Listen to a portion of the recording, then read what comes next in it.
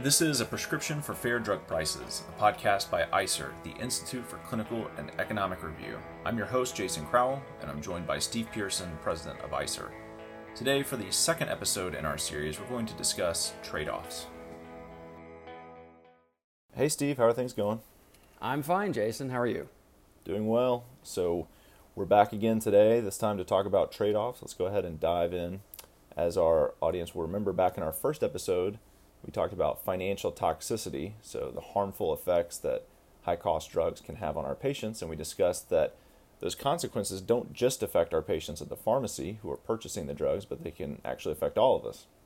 Or, as we said in that episode, drug prices can poison the well. They impact our insurance premiums, and who can even get insurance in the first place? They impact our taxes that we pay, so we're probably viewing the problem too narrowly if we only think about the patient checking out of the pharmacy. So, with that as background, today we're going to talk about the decisions that our patients have to make when they decide how to spend their money on the medications that we as their physicians are prescribing them.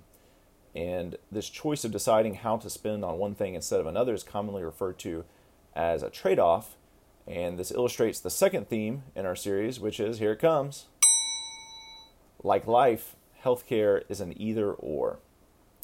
So Steve, let's unpack this idea. When we say that healthcare is an either-or, that's not referring to us here in the U.S., right? Don't we have the greatest healthcare system in the world? I thought that we pride ourselves in that we as patients here in the U.S. can get any test we need, any procedure that's recommended, any drug that we need. Isn't that the case?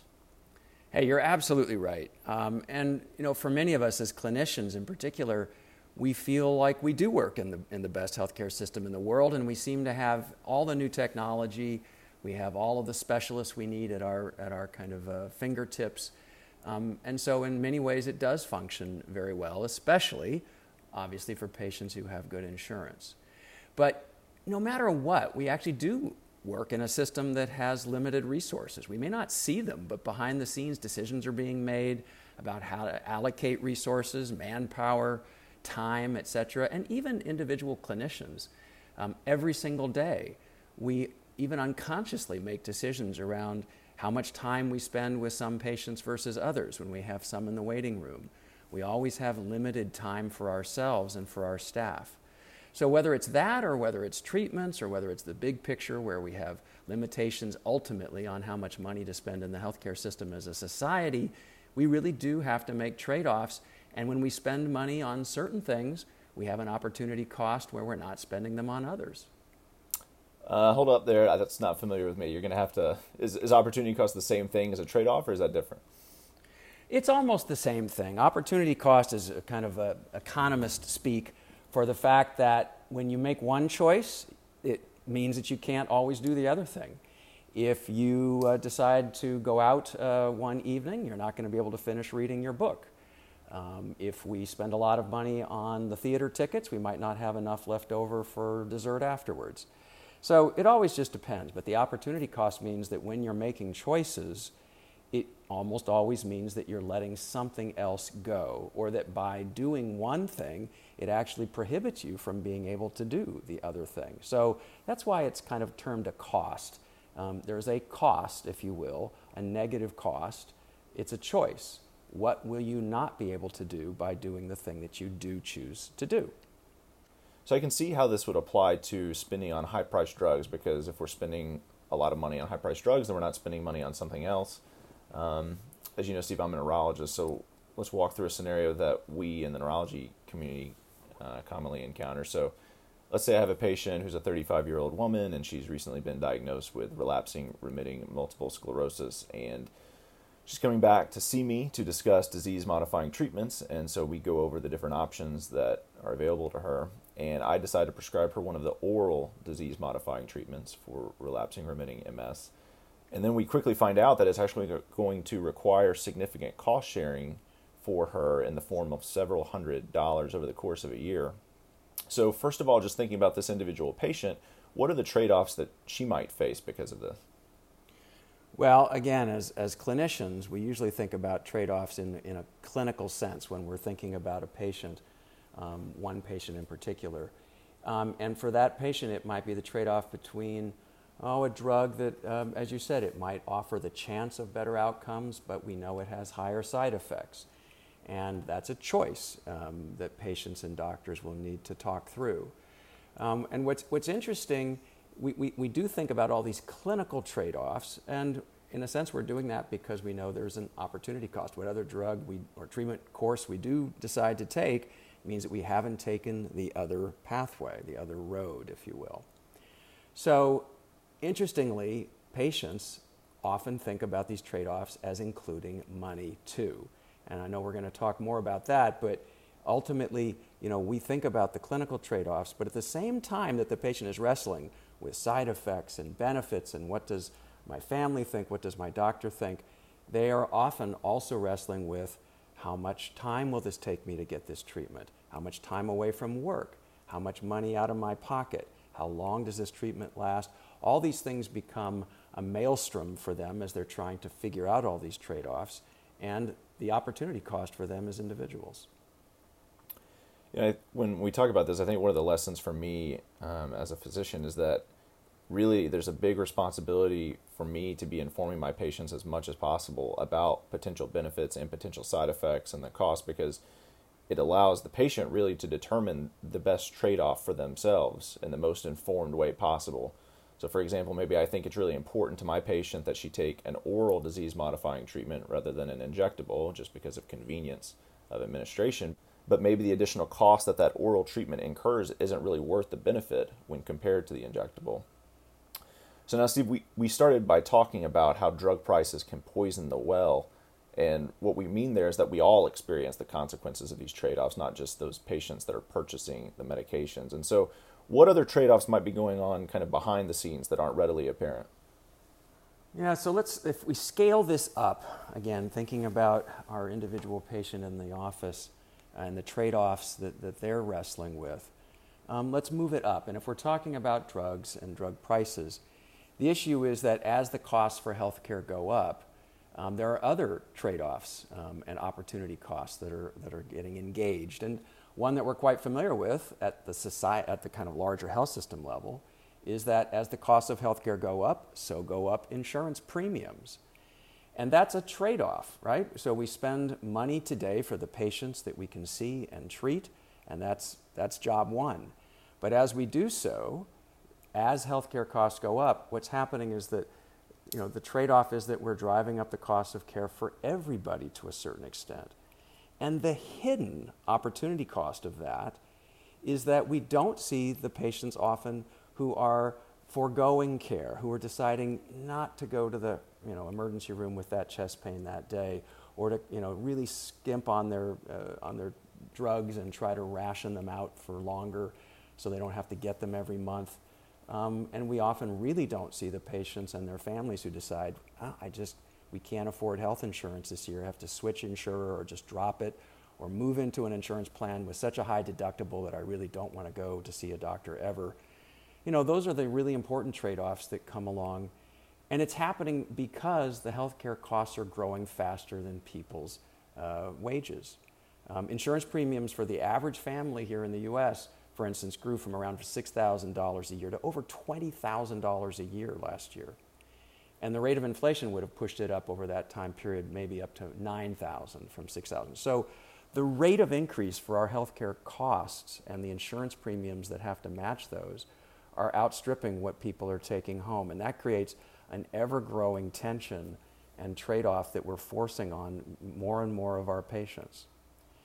So that means that individual patients and families are making, again, their own trade-off choices around what to do with their healthcare spending.